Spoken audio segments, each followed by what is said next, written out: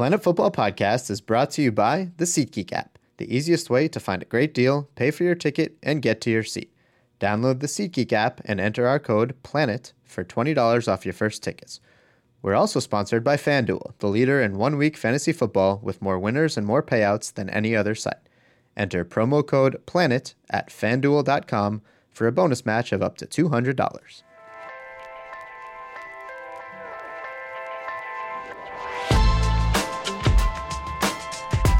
Welcome to SI's Planet Football Podcast, where each week we discuss the latest in the world of soccer. I am SI.com's soccer editor, Avi Creditor, joined today by SI senior writer Grant Wall and SI.com's Brian Strauss. Our producer today is Alex Abnos. And Brian and Grant, it has been way too long since the three of us have been on here together. It's good to get the reunion show back. I feel like the first day of school here again after some time off. Kind of. How's your summer? My summer was good, thank you. It was a soccer-filled summer. Just took a couple of weeks off, went down to Peru. No scouting, unfortunately, of the Peru national team ahead of USA-Peru, but a lot of nice Peruvians. Interesting. Brian, that game's going to be down in your neck of the woods. We'll get into that. How are you doing today? I'm thrilled to be here. As always. I love it. Yes. I love it. I was not anywhere interesting, so I'm just going to end it there. I want to thank Brad Friedel, Carly Lloyd, and AJ De La Garza for helping fill in with you guys out. We'll definitely look to get more guests along those lines in future weeks, but you're stuck with the three of us today. Going to talk some Champions League group stage draw, U.S. men's national team roster. That's coming out on Sunday ahead of the September friendlies, and we will wrap up with some MLS rivalry week talk. But first, on to the Champions League. We're taping this on the day of the draw, Thursday. It's held in Monaco. Barcelona, defending champion, first team out of the pot. And then it went from there. Grant, I just want to get your first take on the groups. What stood out for you from the draw? Man United, lucky team. You look at the draw they get. PSV, the seeded team that everyone wanted, with the change in the format this year, allowing champions of last year's domestic leagues in the top 7 leagues plus the defending champion of Champions League to be in pot 1. Everyone wants PSV. Man United got them, along with CSKA Moscow and Wolfsburg, which is busy selling its best player. Man United, pretty good return, I would think, in the group stage for them. Memphis Depay going to go up against his old team, PSV, and everyone's favorite Mexican, Andres Guardado. Yeah, Chicharito against Guardado could be a cool little CONCACAF matchup if that happens. Brian, what about you? You've seen these 8 groups. What do you think? The blue half of Manchester. We know that the Champions League draw is not for sale, because if it was, Man City would not get devastated every single year. This has been their draw since going back, since they first qualified or since they returned to European competition in 2011. They got Bayern, Napoli, and Villarreal. The next year, Dortmund, Madrid, and Ajax. Then 2014, Bayern, Roma, and CSKA Moscow. And then this year, Juve, Sevilla, and Mönchengladbach. They've had absolutely brutal draws. So it's just interesting to sort of check in to see how these. I don't know. Is nouveau riche the wrong thing to say? But the teams that got investment that changed the course of the trajectory of the club. It's interesting to sort of watch their path through Europe as they go up and try to figure out the Champions League and learn how to play these entrenched powers. It took Chelsea 9 years under Abramovich to win the European title. Man City is now entering its 8th season under the ownership of Abu Dhabi. PSG now entering its 5th under the ownership of Qatar. It's interesting to watch their progression. Yeah, that's seems like a pretty sound point to me, Grant. I would also say I'm really looking forward to Fabian Johnson, once he gets healthy, playing in a difficult group here for Gladbach with Man City, Juventus, and Sevilla. We've been waiting a long time for an American of any sort to have much of a role in real Champions League group stage play. And Gladbach's gotten off to sort of a rough start in the Bundesliga, but I still think they're capable of doing something in a very difficult group here. I think Man City's going to win the group. And Juventus, I'm still waiting to see how they're going to handle having the losses that they've had and whether they'll be able to be the team that they've been in recent years. Yeah, they slipped up against Udinese at home on their Serie A opener. And for Fabian Johnson, this is like Jurgen Klinsmann's dream, right? You test yourself at the highest level against the highest competition. Just like Sasha Kljestan did. Yeah, I mean, look, he's A lot of good that did for him with the national team. I wonder if there's a standard across the board for all players. Jermaine Jones has been in the Champions League as well recently. But that's going to be a test. He's hurt right now, so he's probably going to miss the first group games based on the timetable that we're looking at. Other groups, when you got through the first two pots, you saw PSG and Real Madrid in one group, Bayern Munich, Arsenal in another. You thought that those are shaping up to be the groups of death, and then the bottom halves of those group kind of flailed out a little bit. Not that Shakhtar. I mean, they've proven they can be a thorn in the side of teams, although they've lost a lot of their top talent from past years. It'll be cool to see Zlatan Ibrahimovic go back to his hometown in Malmo. The reception he's going to get when PSG shows up for that game, I would imagine, is going to be incredible. And hey, look, for Arsenal, at least they can't lose to Bayern in the knockout stage in the round of 16 this year. It's a good group for them to get out. It's going to be tough to finish first, I would think, Grant. Yeah, Olympiacos and Dinamo Zagreb. Arsenal's better than those teams, though Olympiacos can be a bit of a wild card, as we've seen over the years.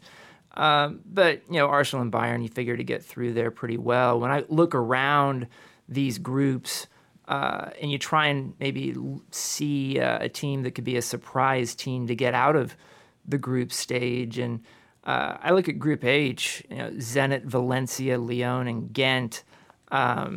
And maybe a Lyon, despite being a third seed, can get out of there. I think Zenit was a pretty weak Pot 1 team. We've seen them play over the years. They're not of a certain level. And then, looking around in other places here, Group C, Benfica, Atletico Madrid, Galatasaray, and Astana. I'd like to see a team like Galatasaray make a bit of a run. They have some interesting players on that team. Podolski now, Snyder's still there. So I think that's certainly a possibility. And I think Turkish soccer, in a sense, kind of needs to have a positive story. We haven't seen the Turkish national team do much for a very long time. They've been underperforming, and the clubs in Turkey haven't really done as well in European competition as maybe you would have thought in recent years. Yeah, I mean, that group, I think, is looking up. I mean, Atletico Madrid, you couldn't ask for a better draw coming out of that second pot, I don't think. I mean, they're shaping up to do well. And 5 teams from Spain in the group stage. And I think all are poised to get out. Sevilla, that's the only one, really. But back-to-back Europa League champions, of course. I think Spain is definitely shaping up to have it be their kind of Champions League again, but look, it all depends on the knockout draws, and we're far from that. Defending champion Barcelona, Brian, their group, Bayer Leverkusen, Roma, and then Bate. I know.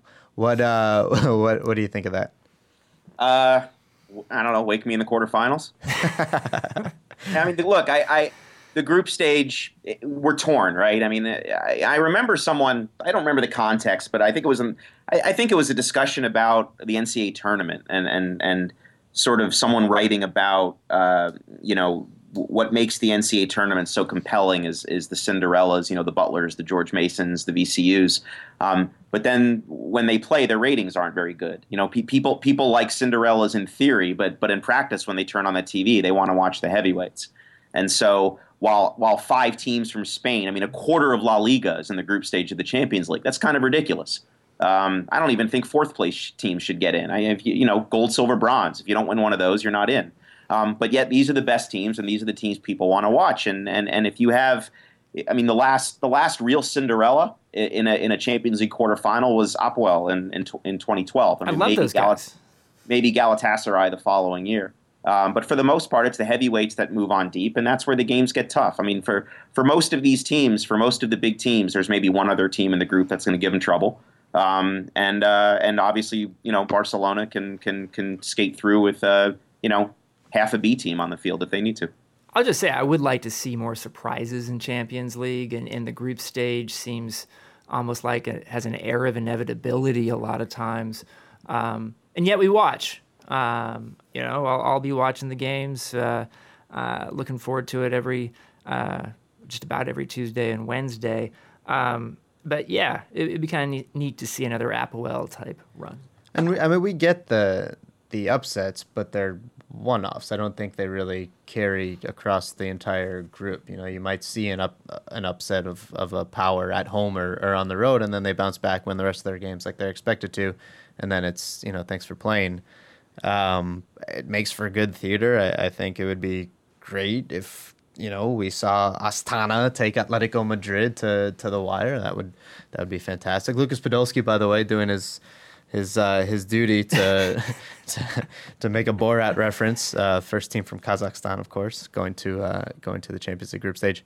But yeah, ultimately, I think we can look at these groups and probably do a pretty good job of picking the two teams who are going to go through, and even the third place teams that'll go to the Europa League after Astana's group stage. Star, of course, is Foxy, a midfielder from the Central African Republic.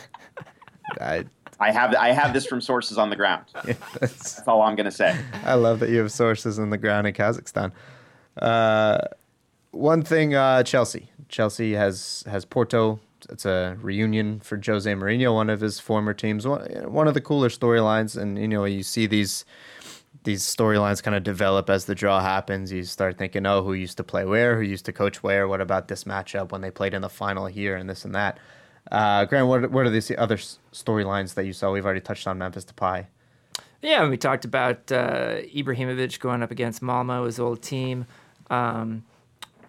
Just looking around here at the groups right now, we've seen Bayern play Arsenal quite a bit in recent years, and I'd kind of like to see Arsenal make a statement, and at least hold serve at home against Bayern, and then we'll find out how maybe for real Arsenal might be. And I'd also like to see an English team just do well in the Champions League this year, because for anyone who says that the Premier League is the best league in the world, it's pretty hard to say that when they're not coming close to winning the Champions League. And so I do think that there are English teams that are capable of winning Champions League. I think Man City, potentially Chelsea, potentially. I don't know as much about Arsenal or Man United this season, but maybe at least making a run. But I'd like to see a team from England make a run. I do think the Premier League is the most entertaining league in the world, but let's see if they can find a way to make an argument for being the best. We'll see a reunion between Mourinho and Iker Casillas as well when Chelsea and Porto play. That's a good point. I didn't even think about that. Wow, nice. That'll be strange seeing Iker and I haven't seen Porto. I mean, I still haven't seen Iker in another team's jersey, but it'll be interesting. Well, I guess goalies always wear weird jerseys. Never mind. That was stupid. Angel Di Maria going up against Real Madrid wearing a PSG uniform. That's another one. Back to the Premier League point, I think a lot of defenders of the Premier League would say, well, these teams beat each other up over the course of the year. It's the deepest league. It's not I don't know if I agree with this necessarily, but you'll hear people say that teams in Germany and Spain can take a few weeks off, maybe not go full throttle because of the lower level of competition and the lower half of the league. Maybe, we'll see. But I think that this is a year that English Premier League teams, given what they spend on these teams and on these players, it's time to kind of show up and make a statement. But hey, Champions League will start September 15th, I believe, is the first day of the knockout stage. It ends May 28th in Milan, where neither AC Milan or Inter Milan will get a chance to play for the title at home because neither is in the Champions League. Good to finally have a big game in Milan again. It's what happened to those two teams, man. We're going to take a quick break, a little word from our sponsor, and then be right back.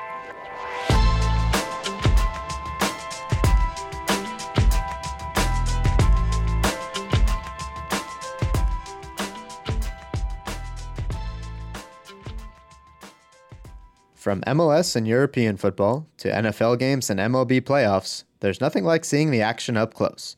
With the new SeatGeek app, it's never been easier to find a great deal, pay for your tickets, and get to your seat with a few taps of your phone. And for listeners of the show, use the promo code PLANET in the SeatGeek app and get a $20 rebate off your first SeatGeek purchase. It takes less than a minute to download, and the app is free in iPhone and Google Play stores. SeatGeek does a ton of things that other ticketing sites don't, such as aggregating from big-ticket sites. Just like you can consolidate flight and hotel options online, SeatGeek pulls in ticket options from hundreds of online ticket sellers to create a one-stop shop for sports and concert tickets. When you shop on SeatGeek, you're seeing virtually every ticket option available for that game all on one page. No need to go anywhere else. Also, they have this great feature called Deal Score. It ranks every ticket on the market with a 1 to 100 value score and plots the best deals on a color-coded interactive map of the venue so you can easily identify the best ticket values in the building at a glance. Finally, SeatGeek's mobile app makes the ticket buying process seamless, easy, and reliable. If you decide to catch a game with your friends at the last minute, don't subject yourself to sketchy scalpers or fake tickets. On SeatGeek, you can store your credit card, and once you find a ticket you want to buy, you can complete the purchase with just 2 quick taps. There's no faster way to buy tickets. To redeem your promo code and save $20 on tickets, download the free SeatGeek app today. Enter promo code PLANET in the app, and SeatGeek will then send you $20 once you've made your first SeatGeek purchase. Find the best deals on World Football, NFL preseason, and concert tickets too, all on SeatGeek. And again, don't forget to claim your $20 rebate off your first ticket purchase by downloading the SeatGeek app and entering the promo code PLANET.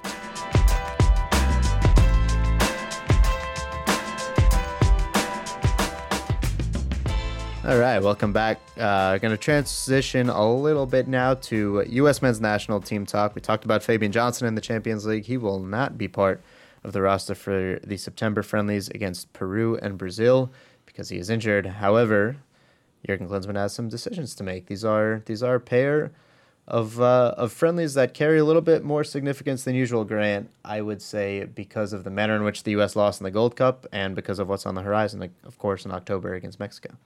Yeah, they do. I think everyone's really pointing toward October 10th right now, USA-Mexico for a spot in the Confederations Cup in the Rose Bowl. And people want to see something out of Jurgen Klinsmann's team that is beyond the sort of malaise that we saw during really all of the Gold Cup, not just the semifinal loss against Jamaica, but in most of the tournament as well.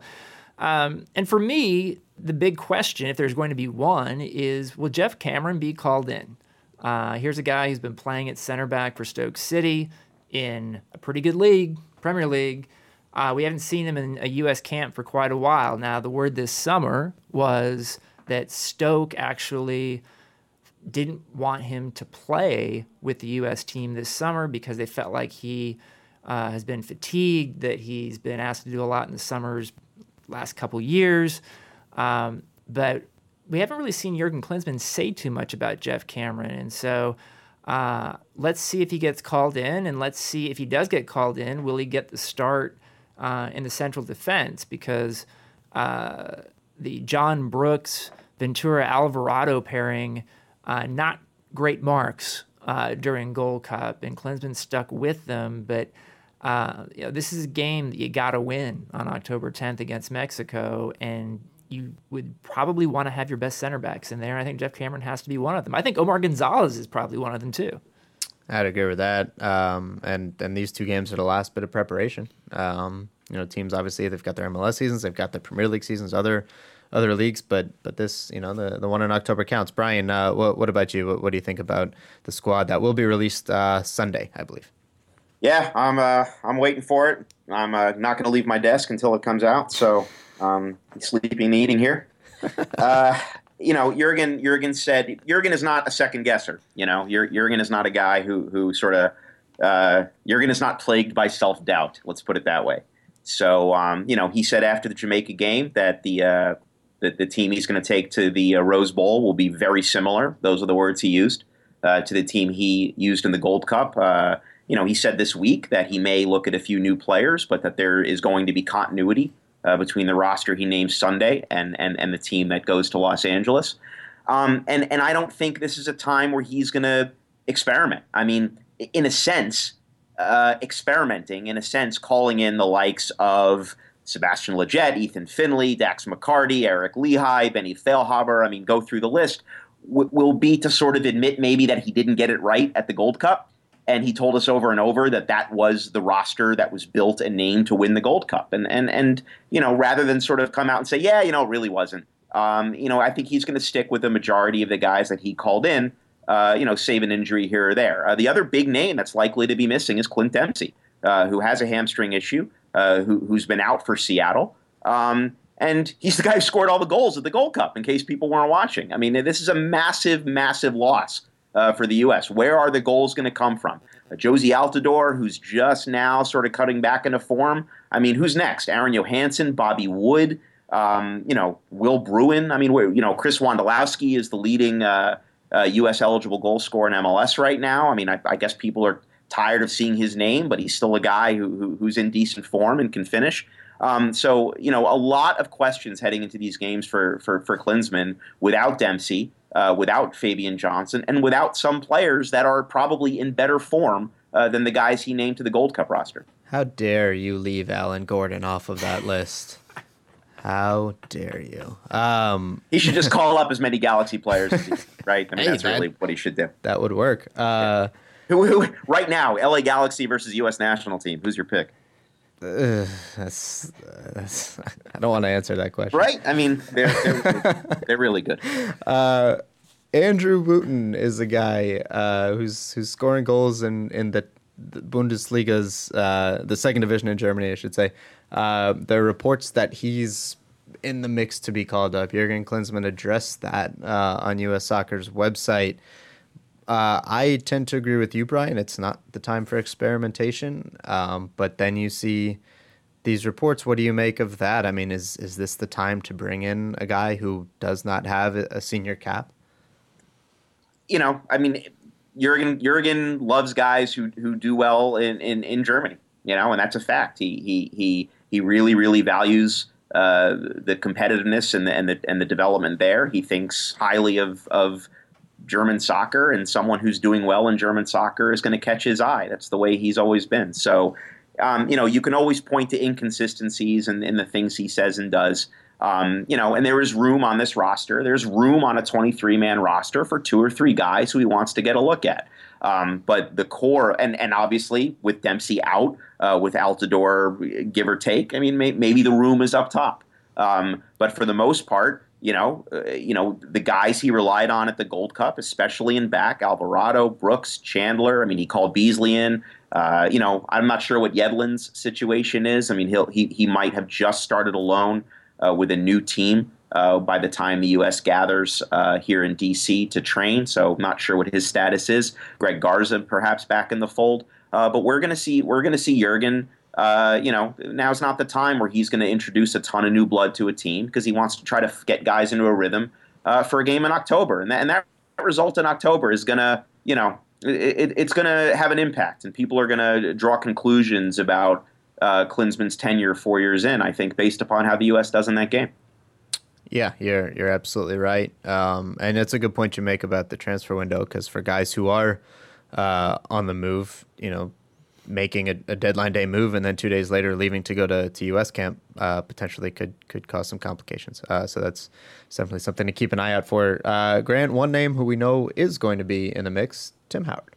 Yeah. A year plus removed from the World Cup that he had, back in from hiatus. What do you make of this? We sat here talking to Brad Friedel, who shed some light on that. It looks like Brad Guzan's going to get the start in the first game against Peru, but what do you think? Tim Howard back? Well, I mean, I don't think it's a bad thing to have competition between guys in the goalkeeper position, and we haven't really seen a battle for number one in a really long time, and we're about to see that begin. Now, Klinsmann comes out and says Tim Howard's going to be my number 2 for now, Guzan's number 1, but that could change very quickly, and so both these guys are starting in the Premier League right now. I know Everton fans are sort of down on Tim Howard a little bit over the past year, but he's still capable of doing some very good things on the field. And let's see how he does wearing a U.S. national team jersey again. I think he's pretty motivated to come back in and win his job back. I don't think he wants to be a backup goalkeeper with the national team. And let's see how it plays out. Brad Guzan, on the other hand, has done well at times as the number 1 for the U.S., and I don't think he wants to give it up either. And, over the years when there has been a competition, very famously between Casey Keller and Brad Friedel, there was some real animosity between those guys. And we've never seen that in the past, really, between Guzan and Tim Howard. But how will people respond? There's only one guy who really can be a starter. Yeah, I think it's good for a young defense that a guy like Tim Howard is around, especially if he does accept the number 2 role from the start. Anyway, obviously he's competing for that number 1 shirt, but you've got these center backs who positioning has been an issue, and maybe Tim Howard helps correct some things that coaches can't, or that other defenders can't, or that Brad Guzan even can't in training. Could be a little thing, could be an intangible. Brian, what do you think about Tim Howard's return? You read my mind, and it's frightening because I'm a couple hundred miles away. One of the things that sort of popped in, I spent some time with Brad at the Gold Cup, and over an hour with him, sort of talking about his long time role as Howard's backup, and sort of how he felt sort of finally being the number 1 at a major tournament, and the opportunity to sort of showcase what he could do, and from our vantage point in the press box, he was quite good. He made several good saves. Yes, there was the sort of the bizarre handball call against Jamaica in the semifinal, but apart from that, there was nothing that we could see from our vantage point that led you to believe that he wasn't ready to really sort of hold on to the number 1 shirt. But then there's the thing we can't see, and that's exactly what you just brought up. We can't tell from the press box, and obviously we're not at training, how he handles organizing his defense, how he communicates, how effectively he's able to get young center backs, newer players on the same page. That's not stuff that we can really be privy to. And when you watch Alvarado and Brooks struggle, and everybody saw them struggle apparently except for Jurgen, it's fair to ask whether or not a different goalkeeper may have organized or may have communicated a bit differently. And that's not to say that I think Brad Guzan didn't do those things. It's just impossible for us to tell from where we are. And of course, when you ask the players, they sort of tell you what they think you want to hear. So I think you're spot on. I think having a different, more veteran voice in there, not that Brad isn't a veteran, but a different voice. Howard commands respect. He's loud. He's been around. Maybe that has a different effect on the chemistry of the back 4 in front of him. So that's something that's worth watching for. Another thing to keep in mind is that Jurgen Klinsmann's right-hand man, Andy Herzog, will not be with the team in September or October for the big game against Mexico. He is the under-23 coach. He's got Olympic qualifying coming up in October. He's got games with the under-23s coming up during this September window. And I've talked to a few people inside that team who think that Herzog is actually pretty important as a guy who kind of keeps the trains running on time when the team is together and organized, and that that Klinsmann can be a little ADD was the term that was used by a couple of people I talked to, looking ahead to this camp in September and October. So that's another thing that we don't go to all of training every day as journalists, and the fans aren't there either, but something that I know players are going to be keeping an eye on too. That's interesting, and it's intangibles like that we might not see over the course of 90 minutes that can make a difference. Well, we will see what happens for sure. Again, two big games. Brazil bringing a pretty strong team. No Coutinho, which I think is I don't know what Dunga's seeing, but even so, against Peru at RFK Stadium in DC, and then against Brazil at Gillette Stadium in Foxborough, Massachusetts. 2 games that will tell us a lot as we head towards an October game against Mexico. A couple quick points I wanted to make. First, Peru, not the total tomato can that you might think they are. They just finished 3rd in the Copa America this past summer. Have always been not as good as the sum of their parts usually, but they're in a good run of form. Having been to Peru, they're very excited about their national team right now. I was going to ask you about that. We're going to save it for next week, though. But go ahead. They're saying in the newspaper surveys there, they were going to qualify for the World Cup. And Peru has not been to the World Cup since 1982. I went back and checked. So pretty good challenge in D.C. And then Dunga, I had one of my more memorable dust-ups in a press conference with the guy at the Olympics in 2008 in Beijing after they lost to Argentina in the semifinals. And it was an ugly game, and there was a red card, all these yellows. And In the press conference afterward, I asked Dunga, 0 goals, 1 red card, so many yellows. What happened to the beautiful game of Brazil? And he got all angry. And he ended up thinking I was British or English. And he goes, well, if you haven't won a world championship since 1966, then there's not much I can do for you. And that at that point became bewildering. And so I'm looking forward to seeing Dunga again. I became a bit of a sideshow with all these Brazilian journalists interviewing me after that one. So the real game will be taking place at the post-game press conference then, is what I'm saying. looking forward to it. I don't think Dunga was a good hire based on everything that happened with the 7-1 loss on home soil at the World Cup. I think it was time for an innovator, maybe even a non-Brazilian, to be brought in as the national team coach. And instead they hired the guy who coached the team in 2010. Well, Wall v. Dunga, get excited. I will be setting my DVR. All right, let's move on from the U.S. men to the U.S. women real quickly. Kristen Press from the U.S. women's national team stopped by SI Now this week to talk with Maggie Gray about the team's ongoing victory tour, playing in NWSL, and that Alex Morgan tweet about the bedbugs. So here's a clip from that interview, and you can watch the whole thing on Planet Football.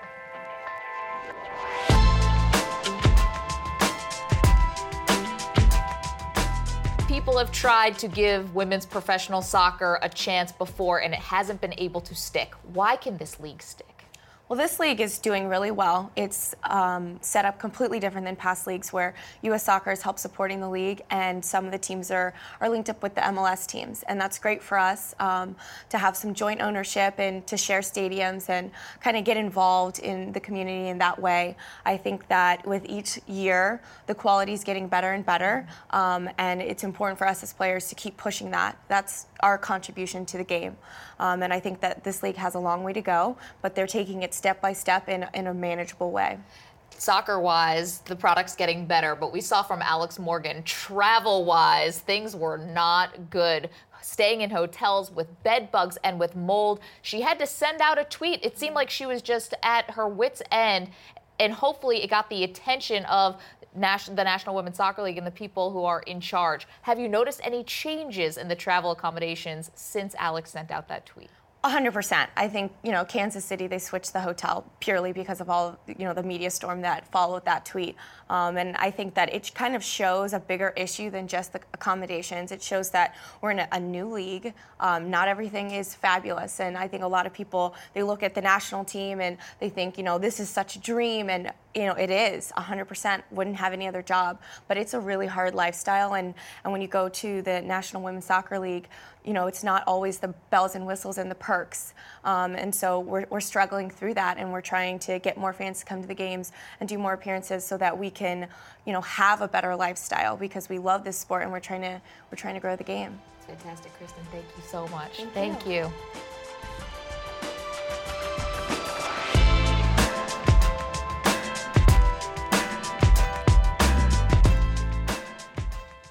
Here at Planet Football, we know which one is the real football. But in case the other football is your thing, you've probably heard of our new sponsor, FanDuel. It's one of the most talked about new fantasy sites in the world. Here's what it's all about. FanDuel is the leader in 1 week fantasy football with more winners and more payouts than any other site. They will pay out over $75 million a week this football season. Look, we all love fantasy football, but a lot of fans miss out because the whole season is just too much of a time commitment. FanDuel does away with that. You can draft a team anytime and drop into tournaments for weekly cash prizes. Entry fees start at just $1, and there's a league for everyone. Week 1 NFL games are already live in the FanDuel lobby, so you don't have to wait another day to start building your teams. Over 1 million players have won money playing fantasy sports on FanDuel, and now it's your turn.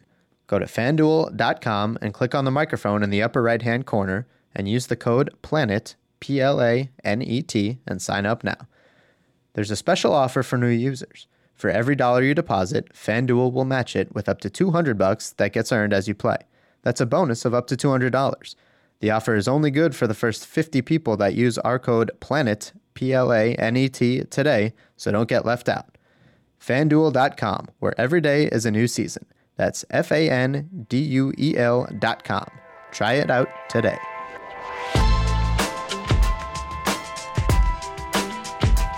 Welcome back once again. We're going to close with MLS Rivalry Week. Got some interesting matchups on the horizon this weekend ahead of a playoff race, home stretch, if you will. It seems like everyone's fighting for second to finish behind the Galaxy, in my opinion, but that's another story for another day. Brian Strauss, I want to start with you.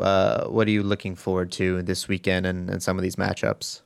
It's a little bit of a lazy rivalry week. I feel like MLS kind of just quit planning it in the middle and kind of went to lunch. Because there's some good ones. I mean, you got San Jose, LA, you got Seattle, Portland, DC, New York, but then they just kind of gave up. I'm sorry, Toronto, Montreal. Colorado, no Colorado RSL. They're both in action. No Houston Sporting, both in action, not against each other. Maybe Chicago, Columbus is a thing. It should be, but they're not playing each other. So I don't know. It's kind of disappointing. I wish there were a few more good matchups. By far, the game I am looking forward to the most is the California Classico at sold out Avaya Stadium, San Jose, LA. The Earthquakes may have had when was the last time an MLS team had as week as good as San Jose had last week without winning a trophy? They blasted Sporting Kansas City 5-0 in Kansas City. Then they came east to DC United leading the East, shut them out at RFK. They've won 3 in a row. They haven't given up a goal. And they're now tied with Seattle for the last playoff spot with a game in hand. I mean, they've just come out of nowhere. And it would be shocking, except that this is kind of what Don Kinnear does. They've added Quincy Amarikwa. They've added Anibal Godoy. Both have been fabulous. And they're going up against, obviously, an LA team that is a buzzsaw. That they're Jedi Knights with the ball. They're amazing. They're killing people. They may be the best team MLS has ever seen, and we're going to get a real showdown. We're going to see if San Jose's for real, if they can slow LA down at home and make a run for a playoff spot with a few additions that have really changed the chemistry of that club. So I'm excited about it. I'm really excited. Plus, it's on MLS SAP on Friday night. Not what it used to be. And can't wait for this one, especially the way San Jose played last week, especially the way LA is just killing everybody right now. I'm excited to see Steven Gerrard and Giovanni Dos Santos get a sense of what a really good MLS rivalry is going into a hostile place and playing a difficult team to play against. Dom Kinnear does this so often in this league, but he's got San Jose in a good spot. And if I'm not mistaken, 7 of their last 8 games at home for the Earthquakes as well. So if I'm Seattle right now, I'm actually pretty concerned about making the playoffs when you look at San Jose as a team that right now I would say has the inside track to get there. I'm going to be at the DC New York Red Bulls game on Sunday, which is first place against second place on the Fox game Sunday night. And I was talking to Chris Rolfe yesterday about this game, and he's really looking forward to it. He said they've been in first most of the season with DC, but there's a real frustration there right now about how they're conceding goals early in games, putting themselves behind, and they've come back on a few of those games, but they really don't want to make this a habit that continues through the playoffs. In New York, even though they did lose to Chicago midweek here, they got some games in hand. And if they can win this game against their rival DC, you'd have to think that New York might be the favorite to actually win the East. Yeah, I think DC's slipping, and I think as wonderful as Chris Rolfe has been this year, he's got 9 goals and 4 or 5 assists, something like that.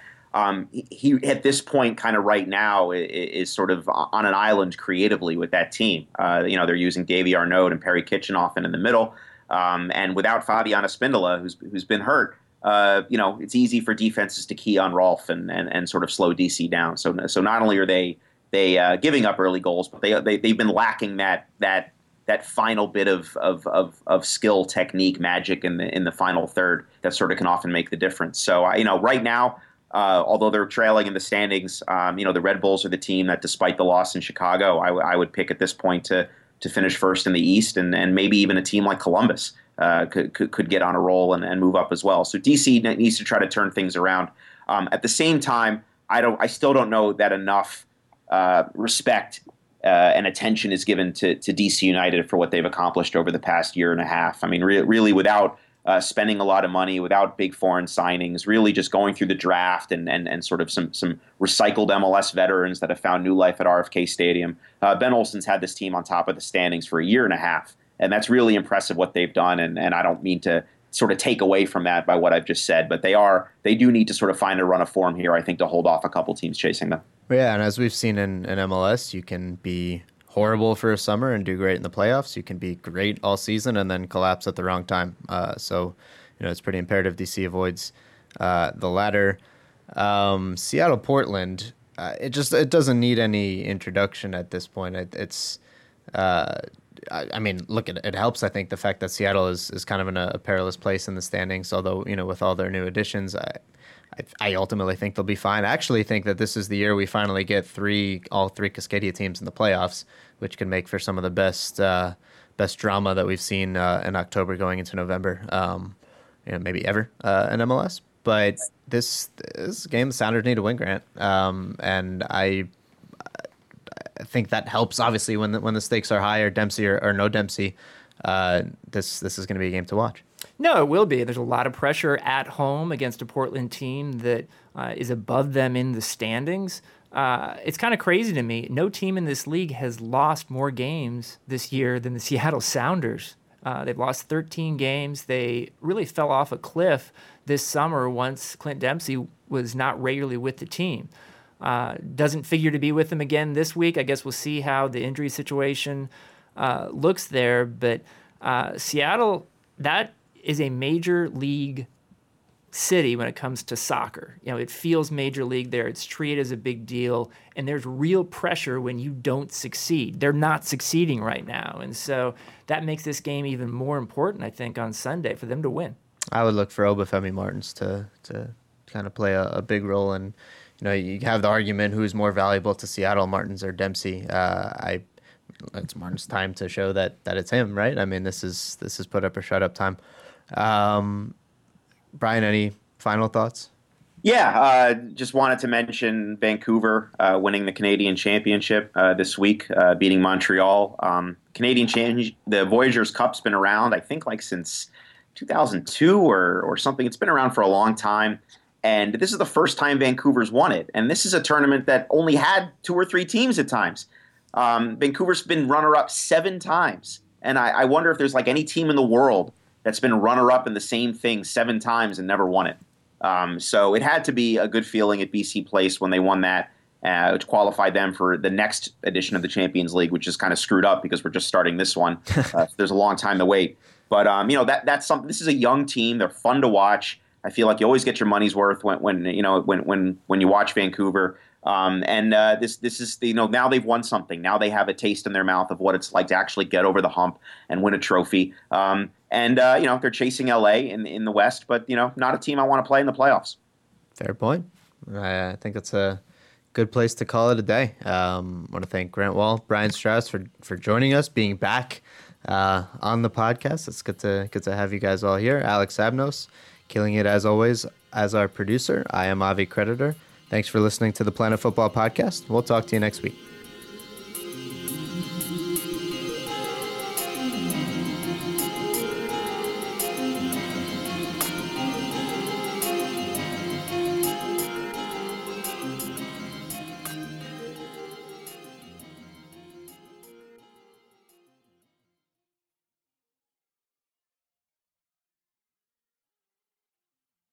Do you know about the Locked On Podcast Network? The #1 daily sports podcast network.